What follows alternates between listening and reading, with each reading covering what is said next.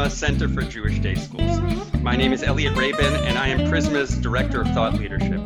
Today's podcast is part of a series called Research Encounter, featuring a conversation between a researcher and a day school leader about a recent work of scholarship. Our guests today are Dr. Tali Zelkowitz, Director of Curriculum and Research at the Wexner Foundation, and Dr. Sarah Shulkin, Head of School at Milcom Community Schools in Los Angeles. Tali and Sarah will be talking about the role of identity formation in Jewish day school education. Their conversation is sparked by Tali's chapter, Jewish Educators Don't Make Jews, a sociological reality check about Jewish identity work, that appears in the recent anthology, Beyond Jewish Identity, Rethinking Concepts and Imagining Alternatives, edited by John Levison and Ari Kelman. Welcome, Tali and Sarah. Thank you. It's great to be here. So, Tali, why don't we start with you since you wrote the chapter. Tell us about how you came to write this chapter. So it came out of embedded ethnography that I did for over a year at a community high school whose identity I'm keeping confidential and promise to them and in gratitude to them. And what I noticed after a year of living in that community was an interesting asymmetry. I noticed that Jewish studies culture and general studies culture really were a stark imbalance. And I can capture it best maybe with the following analogy. What would it be like if we expected all math teachers to make sure that all their students joined math clubs, dated other math students, one day married other mathematicians, please God, and at the end of the day, ultimately raised good little mathematicians themselves? I hope people are chuckling to themselves because it sounds absurd and comical in the math setting, but we see this with a pretty straight face pretty regularly in the Jewish world when it comes to Jewish education. And so this is the asymmetry that I started to see and wanted to delve deeper into and see what are the effects and the consequences of this differential pressure put on teachers and the role of a teacher teaching Jewish education, where they're not just teaching students that day, they're actually worried about the whole field of Jewish education and Judaism in a way that math teachers and science and literature teachers, etc., have the luxury of just teaching their learners that day where they are and wanting to move them intellectually, emotionally, behaviorally too. It sounds, from reading your chapter, and you describe a couple of Jewish studies teachers in two different schools as a kind of a contrast. It sounds like you think that a lot of schools are thinking in an unproductive way about Jewish identity. So talk about that. I think what I am suggesting is that we can widen and broaden and maybe even blow up our notion of what normal educational culture entails, and take some new risks to think about what are we trying to do in the classroom. So you're, I think, really helpfully going to the core of this and saying, what's wrong here? What's the fix? And ultimately, I would love to engage in conversation, first and foremost with Sarah, and then with everyone else, about helping learners add new tools to their Jewish identity formation toolkits, and ultimately develop more and better strategies for navigating tensions, so that at the end of the day, end of each day, not when they're getting married, but at the end of the days, that teachers are ultimately navigators and models and coaches and helping make learners make, I would say, dangerous space. It is dangerous. I want to recognize that. And I'd love to hear Sarah's take on how dangerous or risky this really is. But making space and time for the learners to become Jews rather than feeling like their job is actually to make Jews.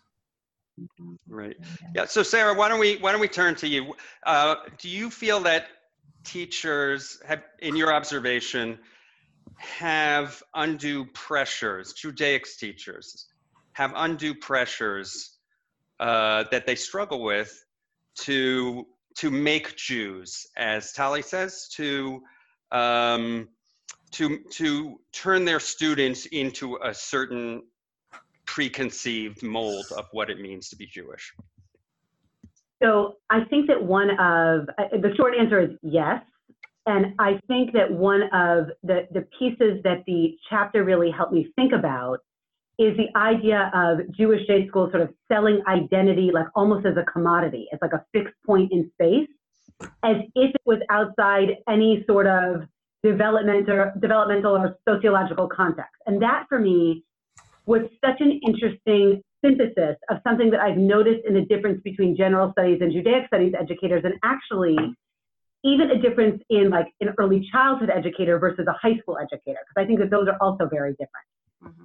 That general studies educators, and really when you just talk about research and education, it's all about meeting the child where they are in that moment, sort of being responsive to the questions that they ask, having outcomes in mind, but being able to tier the lesson to what comes up organically for kids.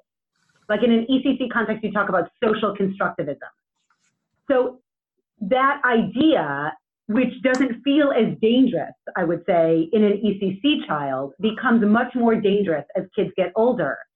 And the pressure feels much more real, like they're 1 year away from college. We have to make sure that their identity is formed such that it's so unshakable that they will go to college and then beyond and be the Jews that we want them to be, whatever that really means. And I think when I was reading the chapter, something that was so fascinating, just sort of looking at it as just an educator, forget a Jewish educator, is the idea that like what happens in Judaic studies classrooms is really just bad pedagogy. Like the focus on where we want kids to be and sort of the asking and answering of our own questions, and the inability to create any sort of like fluidity or ambiguity ends up having the exact opposite effect of what we intend. And that I think is really real. I think it's real. I've only been in what I would describe as more like pluralistic community-based schools, but my guess is that that's probably real cross-denominationally. So that's really interesting, a really interesting observation. It's really interesting to hear how much Tali's chapter chimes with your own experience. And I'm wondering, Sarah, how you work with Judaic educators to help shift the mindset and take some of that pressure off so that they're able to focus on good pedagogy.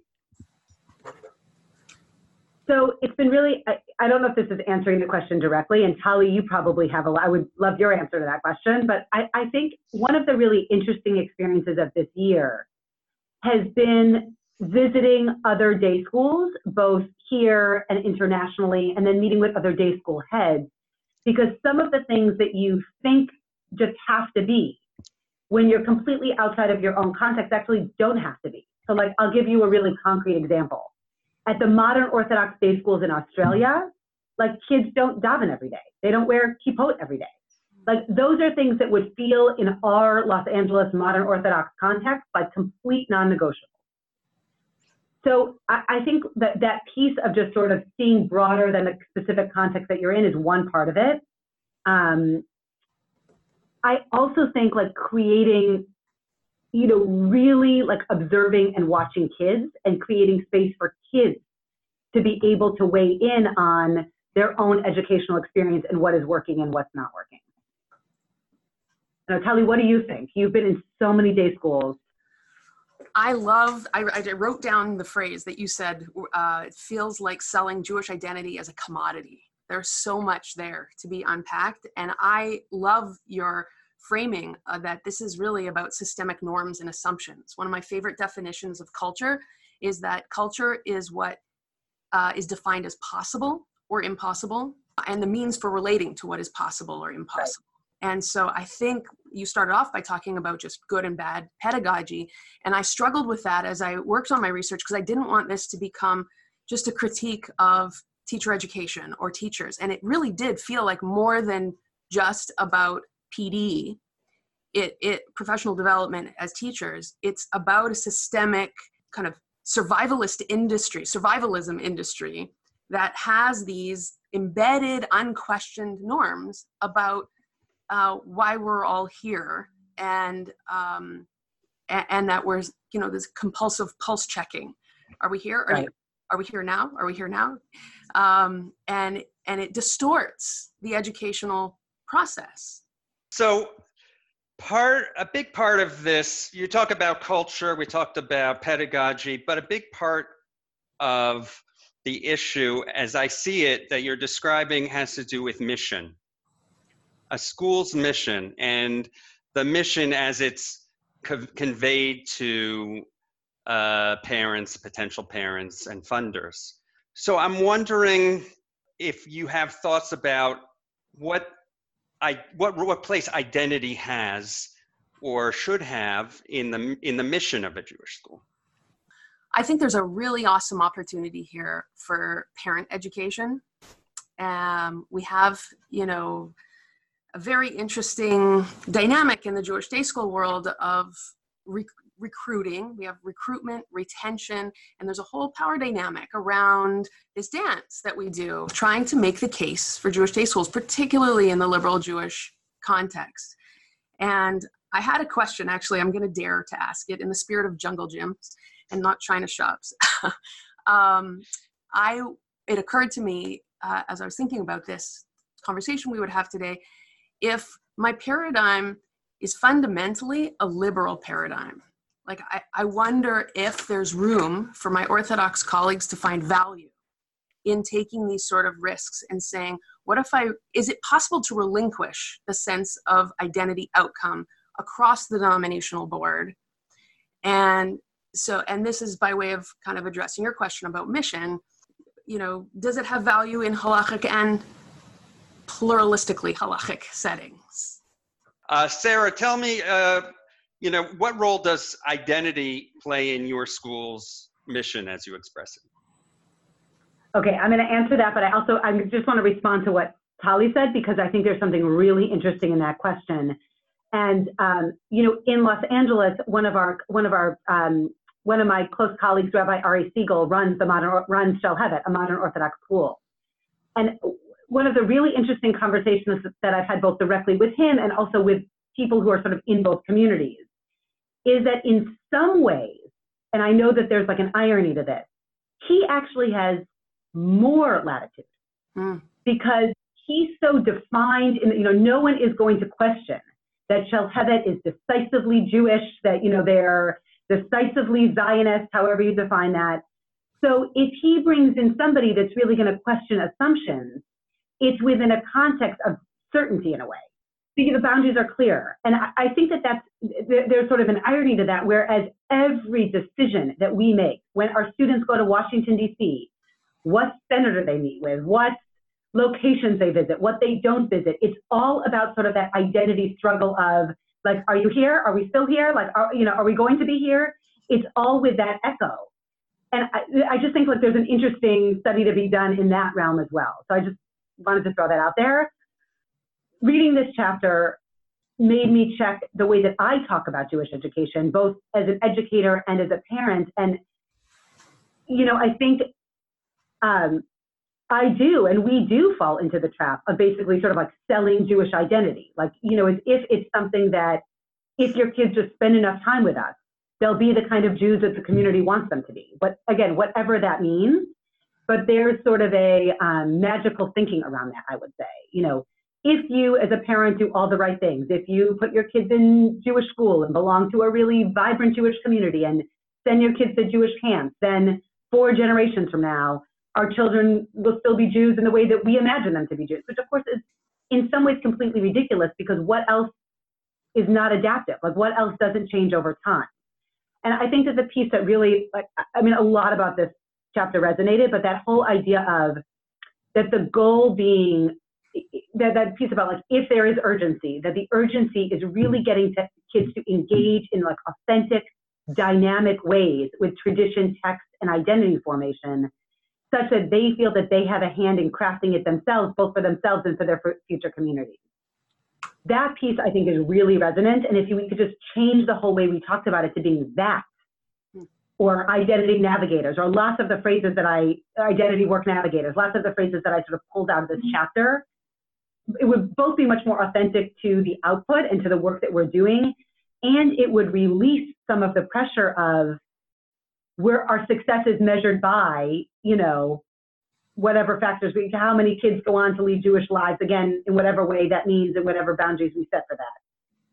So it was a really interesting reframing. But yeah, we just rewrote our mission. And what does our mission say? It says, founded on Milton Community Schools, founded on Jewish values, is about who our students will become and how they will help others become who they might be, and that we're educating our children so they can surpass us. So while it doesn't specifically say the words identity, the idea of identity and sort of future identity is very embedded into that mission. It's a very different mission than if we were to say, our mission is to get kids to sort of live in that dangerous space and engage authentically and dynamically with texts and traditions we call our own. A couple things came into my mind. One, Halloween proves Sarah's point about clearer boundaries, making it safer, not more dangerous. So Halloween is not an issue for modern Orthodox or Orthodox Jewish day schools, I learned in some research I did. It's a huge issue for Reform, Conservative, and community day schools because it is threatening. It's one of those litmus tests of authenticity. It's if do you do it or do you not do it? And if you don't do it, it compromises all this sense of legitimacy. And also right after this call, I'm actually going to teach 5th and 6th grade. I'm a guest teacher at my local community day school. And my question is, does prayer work? And I've been talking myself down from this ledge and have to let any number of the kids come to the conclusion, no. Like, what do I do if they really push back? And I've decided that just like the one of the teachers in the case studies in the chapter was so proud when the guy said, can't be twins, the Torah has to have one meaning, that I want to be proud if they have a compelling justification. And also to remember, that's what that kid, 10-year-old, 11-year-old is saying today. They have to be allowed to be, emergent and change their minds. I guess, and the last thing I'll add is a little experiment that I've stumbled upon by accident when I'm talking about this in large groups, or I say, how many of you in this room believes they are the same Jew that today they were 5 years ago? Maybe 1 or 2 hands go up. And then I go to, 2 years, 1 year, 6 months. I get down to like 3 weeks ago, yesterday, and there are still hands that aren't up. They're in other words, their self-perception, their understanding of themselves as Jews has changed.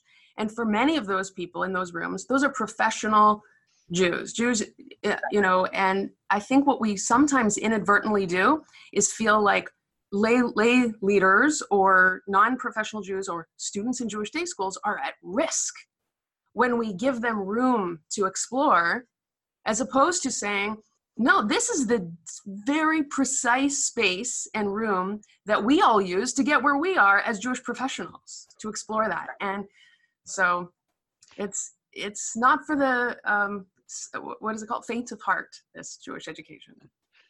Building on that, I think part of I hear a lot of fear that educators and schools and parents and the community has. There's a very strong insecurity that you talk about, Tali, in your chapter. And that insecurity leads some people to not place their trust, to fear placing their trust in students and in the process of education, which we know is a process that each person really has to do the hard work of in order to internalize the tradition in the way that they're going to do so. And you can't shortchange that. And when you try to shortchange that, there can be terrible risks and repercussions. I want to talk about that insecurity because that's very real and it's very understandable. I mean, we're a community that not long ago faced the worst tragedy in our history.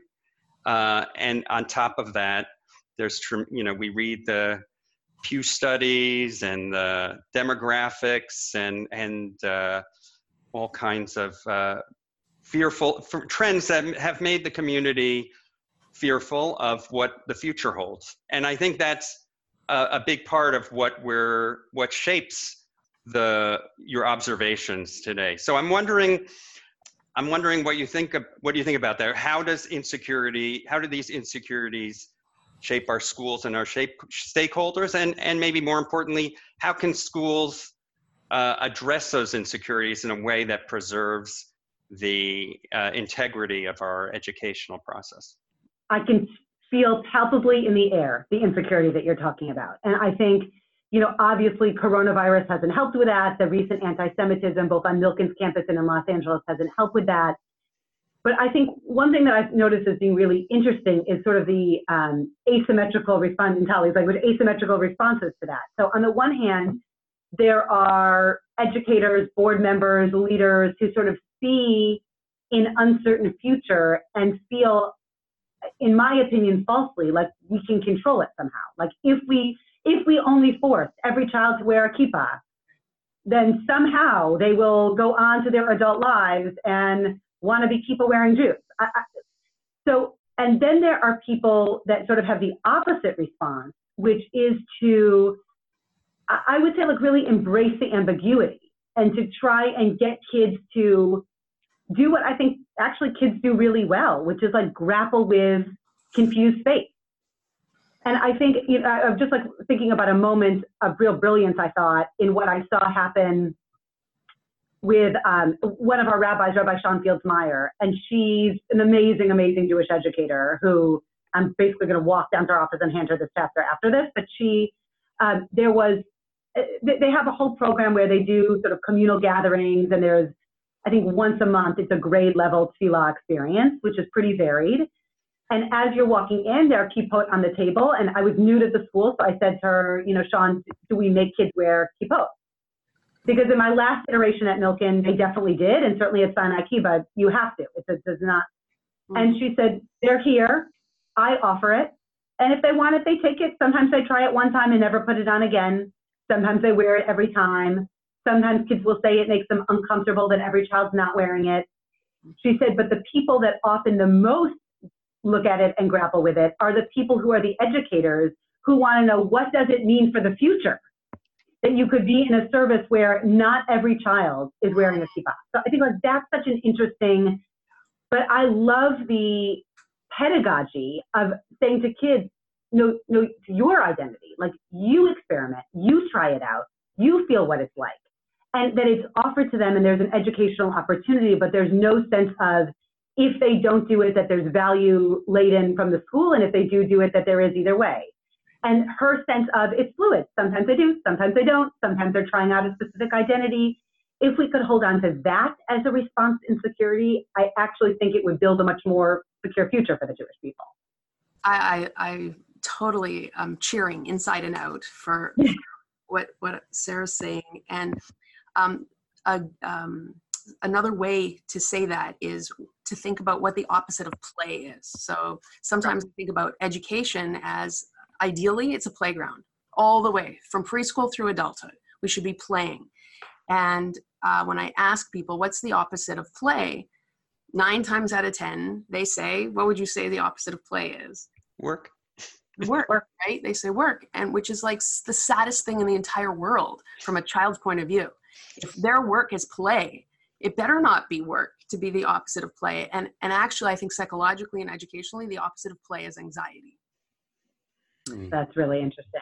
Yeah, really interesting. We know that when we can't play, it's because we're fearful and we can't take risks.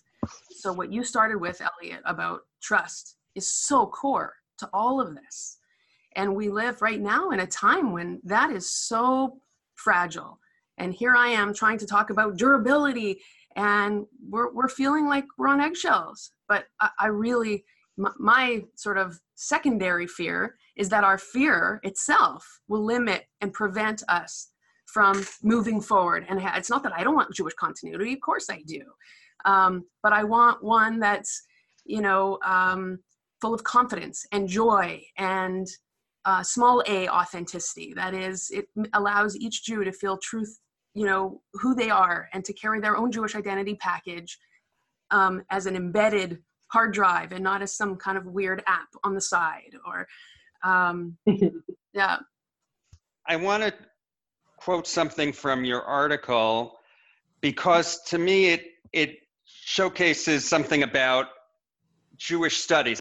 Here's the sentence: what is at stake is how, in what spaces, with what tools, with what peer culture, and with what adult models the student navigates these and any other dilemmas in his Jewish identity work. I wonder if our day schools are sometimes putting too much pressure on the Jewish studies classroom itself to accomplish certain things.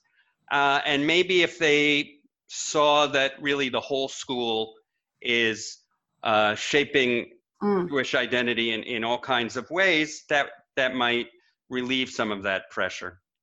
I like to think about Jewish day school and Jewish camp having more in common with each other than, say, supplementary Jewish education with Jewish day school, even though they're both considered formal education and camp is informal.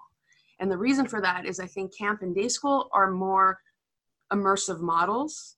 They're total institution. The more we brush our teeth and get dressed and go to sleep and live a kind of full human life with each other, the more there's an organic culture that we're living all the parts of ourselves together and not compartmentalizing. I'd like to see, as an educator and as a researcher, I'd like to see the larger school setting as a kind of holding environment for an organic lived Jewish culture, where the information passes freely, information and identity work passes freely between science and Hebrew studies and Jewish studies and math and literature. I'd have to think more about how that could really look, but I think it happens at a lot of day schools. It's interesting because I don't have a good answer to your question, but I was recently visiting outside of Los Angeles, a ECC where I walked into a pre-K classroom. So these are 4-year-olds. And the 4-year-olds are sitting there doing worksheets on letter blends, okay? Which there is no research to support. I mean, in fact, all of the research coming out of early childhood education is all actually about the value of play and sort of unstructured time and the social problem solving that happens there and the development of language. And I was talking with a board member of the school, and I said, I'm just so surprised, at this point, it feels so out of sync with what's going on if you read The Importance of Being Little or any of Denise Pope's work. Mm-hmm. And she said to me, well, that's what the parents want. Like, that's the competition. And if they want to get into the best elementary school and then get into the best high school and then get into whatever Ivy League college, and she said, it's a ECC through 12th grade, so she said, the kids do well. She said, they're getting into good colleges. And so there's a piece of what we're talking about that is just about a total rethinking of what we mean when we say good education or the kids do well or the measurements of success are there. Because that's not the school I want to run. I mean, I want kids who, both Jewishly, part of it is because identity is not totally separate from agency or sense of self outside of a Jewish realm. And so I think it is about creating educational environments that promote that. So, and what we're saying about Jewish education is true of education overall. Like, who says kids need to read in kindergarten? Who says that they need to be sitting at desks? I mean, who says that the learning environment is better when, that they're able to recite their math facts by 3rd grade? I mean, I don't feel that way, and I don't think the research supports that. So, and even if it does support that knowing your math facts by 3rd grade is what the higher probability of getting into Stanford or Harvard, which I have to say I think is correlation and not causation because you're coming out of highly educated homes. Is that what we want? Like, is that what's going to solve the problems that we're facing in our world overall, never mind in the Jewish community? So I do think what you're saying is really true. It's just sort of a general rethinking of what this all could look like. Before we end, I'm just wondering if there's any last thoughts that you have about Jewish identity in and its relationship to Jewish day schools and Jewish education. I think Jewish day schools are the most exciting living laboratory for this kind of work/play that I know of. And part of the reason I think that is because they are by design combine under one roof daily the dance of being a part of and apart from America as Jews, as Jonathan Sarna puts it so aptly. And that's this dance that's so dangerous and so delicious, and that all of us along the denominational spectrum want some of both of those worlds in some proportion. And figuring how to do that, I think, is we're heirs to the Enlightenment, or it's still an experiment. And I'm really excited about the educational vehicle of Jewish day schools to be that. That's great. Sarah, do you have any final thoughts about this?